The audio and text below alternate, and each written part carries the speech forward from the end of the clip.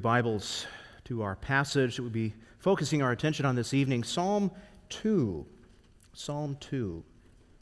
We're going to consider together what this psalm teaches us about the work of Christ, the rule of Christ over all the nations, the inheritance of the nations given to Christ as his heritage, and what motivation this gives us for the work of missions. You notice in the bulletin we'll be focusing on three things tonight: the message of Psalm 2 first. Secondly, the meaning of the psalm. I see it says the meeting in the bulletin, but that should be the meaning of the psalm. And then finally, its motivation for the work of evangelism or missions. Psalm 2. The psalmist, inspired by the Holy Spirit, writes, "Why do the nations rage, and the peoples plot in vain? The kings of the earth set themselves, and the rulers take counsel together against the Lord and against his anointed, saying, 'Let us burst their bonds apart and cast away their cords from us.' He who sits in the heavens laughs. The Lord holds them in derision. Then he will speak to them in his wrath and terrify them in his fury, saying, 'As for me, I have set my king on Zion, my holy hill. I will tell of the decree. The Lord said to me, "You are my son. Today I have begotten you. Ask of me, and I will make the nations your heritage, and the ends of the earth your possession. You shall break them with a rod of iron and dash them in pieces like a potter's vessel. Now therefore, O kings, be wise. Be warned, O rulers of the earth. Serve the Lord with fear and rejoice with trembling. Kiss the Son, lest he be angry and you perish in the way, for his wrath is quickly kindled. Blessed are all who take refuge in him." Here we're going to end our reading of God's most holy word tonight.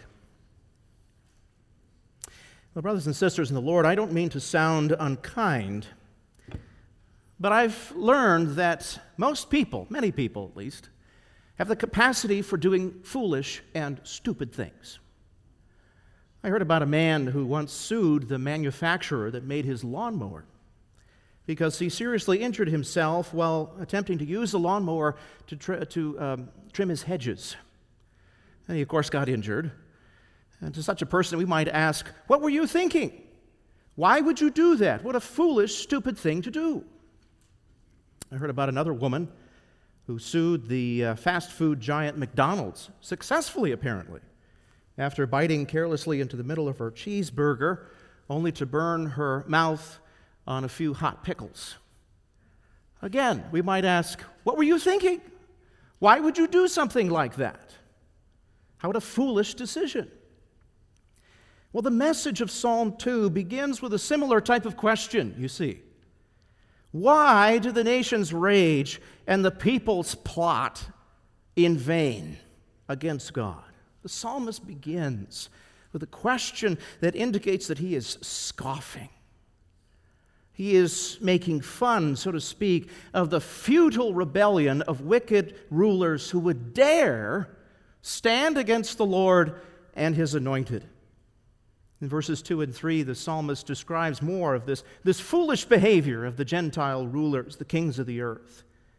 The kings of the earth, he says, set themselves, and the rulers take counsel together against the Lord and against his anointed, saying, "Let us burst their bonds apart. Let's cast away their cords from us." The images of the kings of the earth coming together, banding together to try to usurp the sovereign rule of the Lord of the universe. And the psalmist asks, why would you do that? Why would you do such a foolish thing? The rebellion of the wicked Gentile nations is futile. It's destined to fail. It's utter vanity. Why? Why should the kings of the earth be afraid that their rebellion against God will come to nothing? Because there's a hearty divine chuckle that's echoing through the cosmos. Verse 4, he who sits in the heavens laughs. The Lord holds them in derision. The God of all heaven and earth, the sovereign ruler over all, who is clothed in absolute power, ridicules the pride of the nations. And he reveals that he has set his king on Zion. Verses 5 and 6, then he will speak to them in his wrath and terrify them in his fury, saying, as for me, I have set my king on Zion, my holy hill.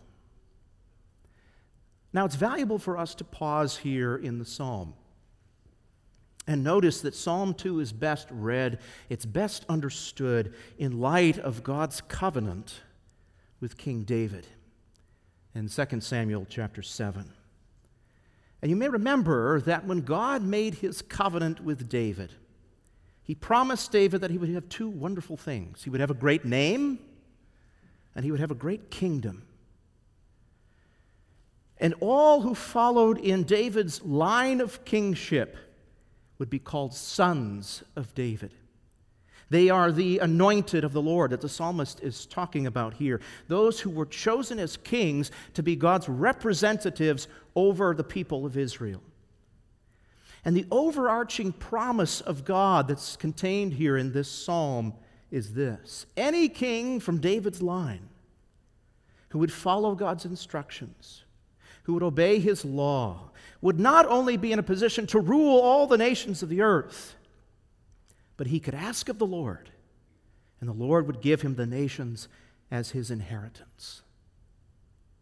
And that's why we read here in verses 7 and 9 that the psalmist takes somewhat of a back seat.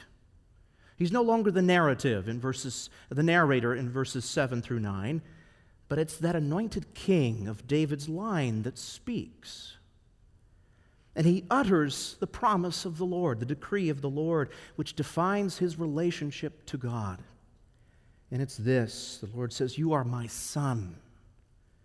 Today I have begotten you." Once again, you notice the language reflects the language of God's covenant with David. And it reinforces the promise that God made to David and to his line, to his sons, those who would follow him as kings. The king is declared to be God's son because he represents the covenant relationship that God has with his people. As king, he represents God before the people. As king, he protects and he cares for the covenant people of Israel on God's behalf. As king, he leads God's people into battle to defeat all of their enemies. As God's representative to the people, the king's inheritance includes the rule and the ownership of all the nations of the earth. Look at verses 8 and 9. God says to the sons of David, "Ask of me, and I will make the nations your heritage, the ends of the earth your possession. You shall break them with a rod of iron and dash them in pieces like a potter's vessel. You will rule the nations of the earth if you are faithful, if you are obedient." And because this king rules over the nations of the earth, God's people would also rule the nations, indeed, the whole world. Well, finally, we see, armed with this confidence, with these great promises from God to David and all of his sons, the psalmist comes back as the narrator and he rebukes the rulers of the earth who have stood up against the Lord in rebellion. And he says, you must serve the Lord. You must bow your knees before the Lord and before his anointed king. Look at verses 10 through 12. "Now therefore, O kings, be wise, be warned, O rulers of the earth. Serve the Lord with fear and rejoice with trembling. Kiss the Son, lest he be angry and you perish in the way. For his wrath is quickly kindled. Blessed are all who take refuge in him." The psalmist says to the wicked nations, you must act wisely. You must be willing to submit to God through his anointed king. Otherwise, the consequences will be disastrous. For those who refuse, the consequences are deadly. They will perish under God's wrath. But you notice in verse 12, for those who submit, great blessing and refuge await. Blessed are all who take refuge in God's anointed king. And so if we were to summarize the message of Psalm 2 in one very brief sentence, it would be this: because God has enthroned his king, the nations of the earth should repent of their rebellion and take refuge in the Lord's anointed. But if you know the Old Testament, if you know something about the Old Testament kings, those who came in the line of David, you know that the promises of God's covenant made with David were never fulfilled by any of the Davidic kings of the Old Testament. If we read 1st and 2nd Samuel, and 1st and 2nd Kings, and 1st and 2nd Chronicles, the record of the rulers of Judah and Israel, we know that the history of the kings of David was a history of rebellion against God, a history of disobedience, a history of rampant idolatry and lawlessness and worldliness of all kinds, and you know the tragic results. The king's wickedness, the wickedness of the people of Israel, led to the end of the monarchy. It led to the destruction of the temple, of God's visible location, his dwelling with his people. It led to exile for the people into Babylon, the land of the very nations whose gods they had come to love so much. The kings of Israel, the sons of David, failed at obeying the law of God as they were called to do. They failed to be representatives of God to the people. And yet, the promise, the hope of the promises of David were kept alive.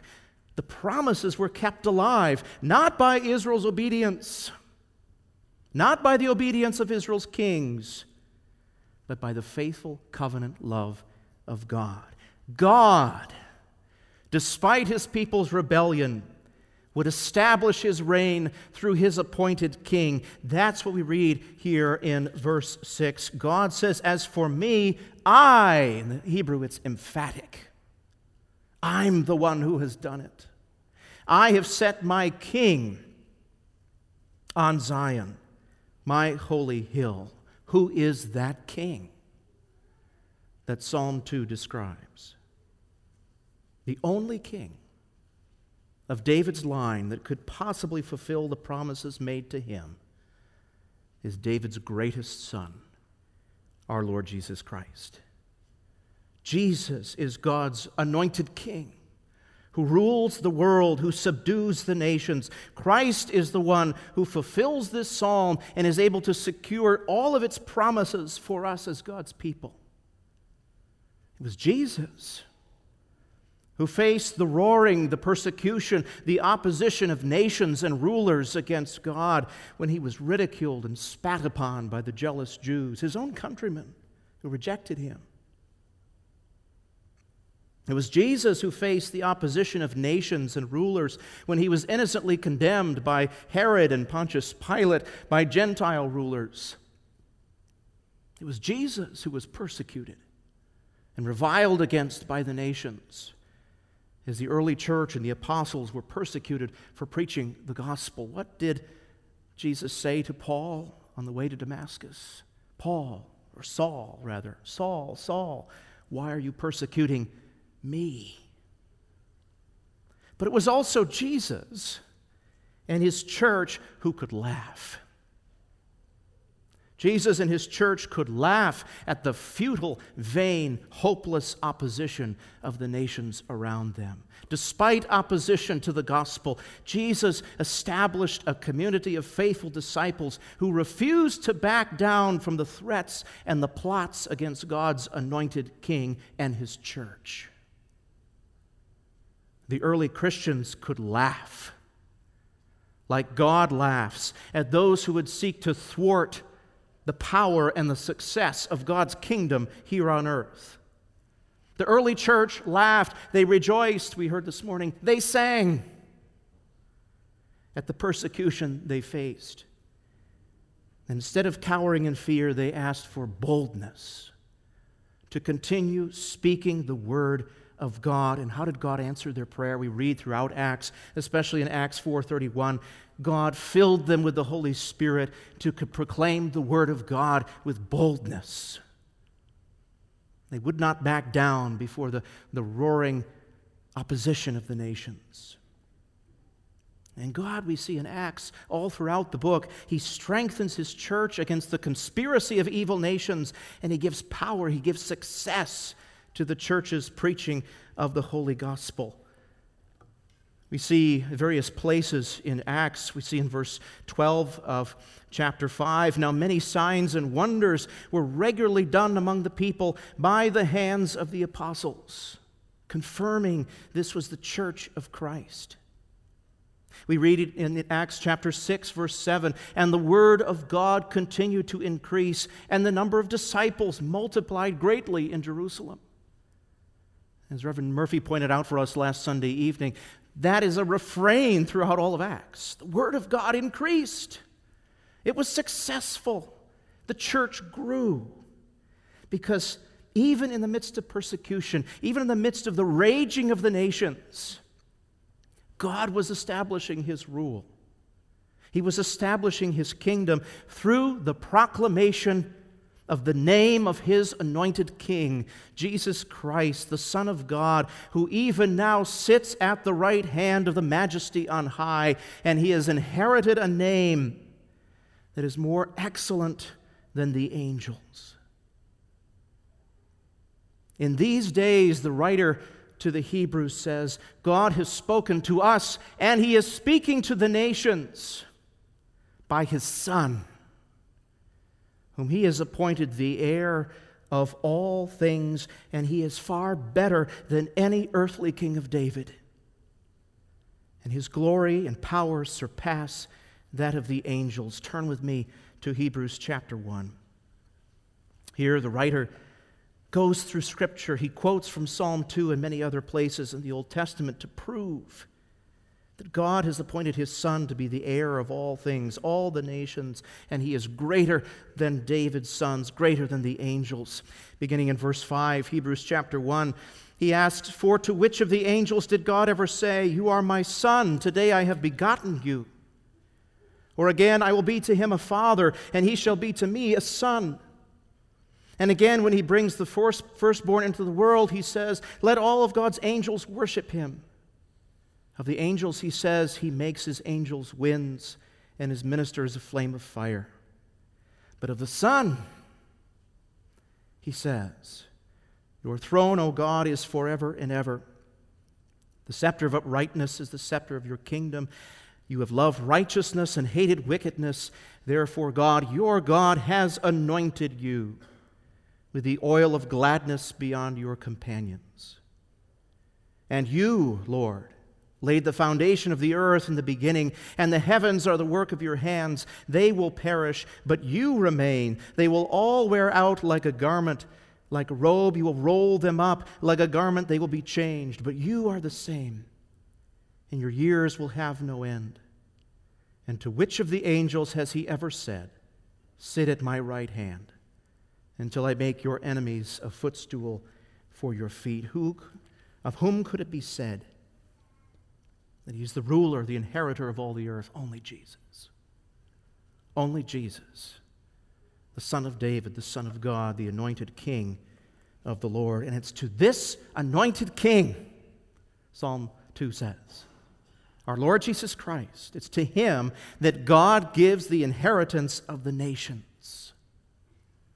God expands the scope of His covenant grace and love, and He makes the nations of the earth the inheritance, the heritage of Jesus, the treasured possession of His Son. I don't want you to miss how amazing that promise is, because until Christ came, only Israel could be regarded as the treasured possession of God. Only one nation could be called the heritage of God's anointed King. That was Israel. But now in Jesus Christ, even the Gentiles, those far off, those living in rebellion against God, are given to Jesus as His anointed, as a gift to be His heritage. And if the heritage of Christ, then the heritage of the Father and the Holy Spirit. In David's day, this was a hope that could barely be seen or understood. But in the arrival of Jesus, This hope has become a reality. And all of us sitting here today, worshiping the Lord, are proof positive that God has given to Christ the inheritance of all the nations. Certainly, as Psalm 2 tells us, Christ's royal authority will one day come in judgment. Judgment upon sin, judgment upon the nations who reject Him. But here we see Christ's royal authority is exercised not first to destroy, not yet, but first to save to the uttermost all those whom the Father has given to Him. That's the glorious meaning of Psalm 2. But finally, and very briefly, what motivation does this glorious reality give us as we consider our own call to evangelize our community, to evangelize the world, the nations? What motivation does this glorious reality that Christ has received the nations as His inheritance give us? I want to just point out 4 very practical things. First, it should give us a sense of urgency. Urgency for evangelism. If Psalm 2 does anything, it certainly destroys our pop culture's view of Jesus as a gentle, meek, and mild teacher who never sought to make any demands upon people's lives. Although it's true our Lord is gentle to us as His people, He will, Psalm 2 makes very clear, He will pour out His wrath on all who rebel against Him. To delay bowing the knee to Christ Jesus is to put oneself under the threat of His eternal judgment. Psalm 2 is very clear. But we live right now in a time of divine patience in which God is withholding His wrath upon mankind. Like a massive dam that holds back, containing trillions of gallons of water that, if released, would destroy everything in its path instantaneously. So God today is holding back the torrents of His wrath so that many may be saved. But make no mistake, His patience is not eternal. God's patience for the sinner is not eternal. Gentle Jesus, meek and mild, will execute His wrath at the appointed time, and that means that today is the day of salvation, tomorrow the day of judgment. And for us that means that today is the day for evangelism. Today is the day for evangelism. We cannot wait for a convenient time. We must not wait to conjure up unassailable courage or the perfect words to speak to our neighbor or our loved ones who are lost. In love, but with great urgency, we must reach the lost with the gospel of Jesus Christ. Secondly, Psalm 2 gives us comfort in our evangelistic efforts. Because the God of Psalm 2, the God of all Scripture, is the God who is in the business of turning rebels into recipients of His covenant grace and blessings. The beautiful reality described here in this psalm is that the very nations, the wicked rebels who are now reviling Christ, who resist His rule, are the very people that God is handing over to Christ as His inheritance. Isn't that wonderful? Isn't that wonderful? The reality explained to us here is that there are none so lost who cannot be found by a God like this, a God of such grace, a God of such power. This God, our God, who has exalted His King to the highest position of authority and rule and power, has also given to Him sinners as the object of His saving grace and love. And just as no one can escape His rule, that would be futile, so no one can escape the grasp of His saving grace and love. There's not a chance. He is, as Martin Luther called Him, the hound of heaven. He will sniff out His elect, and He will save them, all those that God has ordained to be the heritage of His Son, He will most certainly draw. So He's the God who is in the business of making the spiritually blind see. He's the God who's in the business of binding up the brokenhearted, turning sinners into saints. That's His work. So don't be discouraged. Don't be discouraged if you don't see immediate gains, positive results.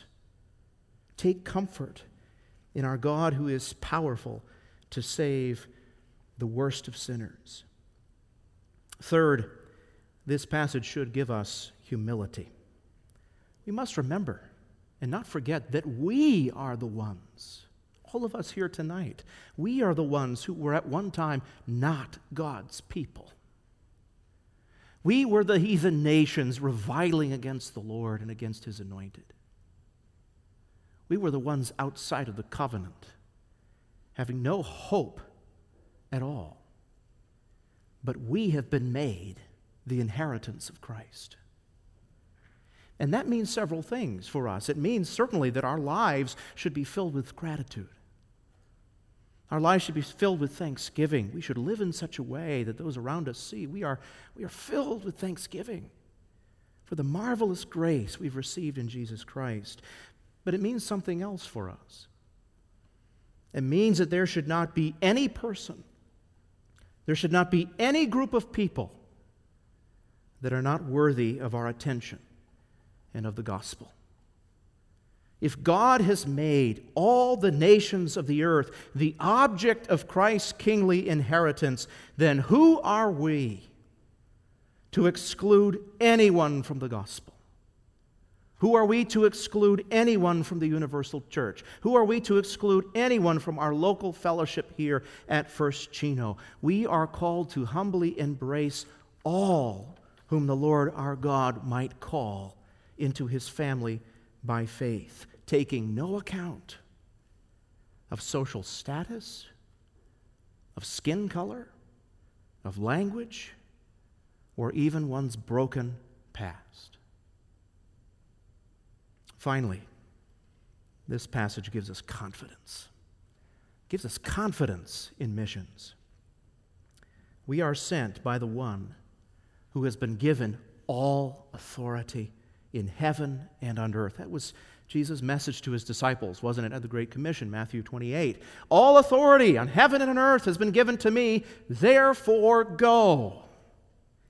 We have been sent into the world to preach the gospel by the one who even now reigns at the right hand of the Father by virtue of His resurrection and His ascension. And we read in Ephesians 1, everything is under His feet right now. Everything. And one day He's going to return to receive the nations as His full inheritance. His kingdom at that time will extend to the ends of the earth. If that's the King that we serve, what resources could we possibly lack in missions? We can have confidence in evangelism, knowing that the same power at work in Christ is ours by faith. In fact, Ephesians 2:6 tells us that we have been seated, we have been enthroned with Christ in the heavenly places. Brothers and sisters, we are royalty in Jesus. We share in Jesus' dominion over all the peoples of the earth. We have everything that we need, all the resources at our disposal to address the nations boldly in the name of Jesus. With love, with respect, with humility to be sure, but always with confidence, never with timidity. Psalm 2 is clear. The final judgment is imminent. It's right on the horizon. But right now, the grace of our anointed King, Jesus Christ, calls out to our world. And He says, come, kiss the Son. Take refuge in Jesus Christ. Receive life eternal. May we have the same heart as our Master, so that we might echo His call whenever, wherever we can, so that the world that so desperately needs the gospel might hear it from us. Amen. Let's pray. Gracious God, we are immensely privileged and grateful that you have made us, those who were once far off, those who wickedly reviled against you and hated you and resisted your rule. You have made us the inheritance, the heritage of Jesus. You have called us, you have brought us into your kingdom, into your covenant. We pray now, Lord, as those who are grateful, that we would respond by bringing this glorious message that God has given to Christ all the nations of the earth, that we would bring that message to the nations of the earth. Lord, give us boldness, give us courage, give us humility, take away our fear, take away our hesitancy, replace it with a boldness and a zeal and a passion for delivering the gospel of Jesus Christ to all those who need to hear it. May we do it with our words. May we do it with our actions, through our lifestyle, through the decisions that we make, through the things that we engage in, and those that we resist.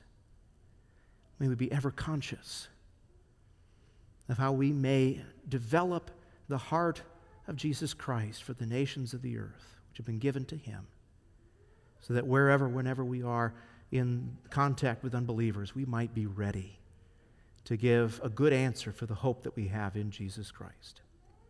Lord, we've been encouraged, we have been comforted, we have been called by your word to missions. Give us the strength, give us the faith to respond to that call. We pray this in Christ's name. Amen.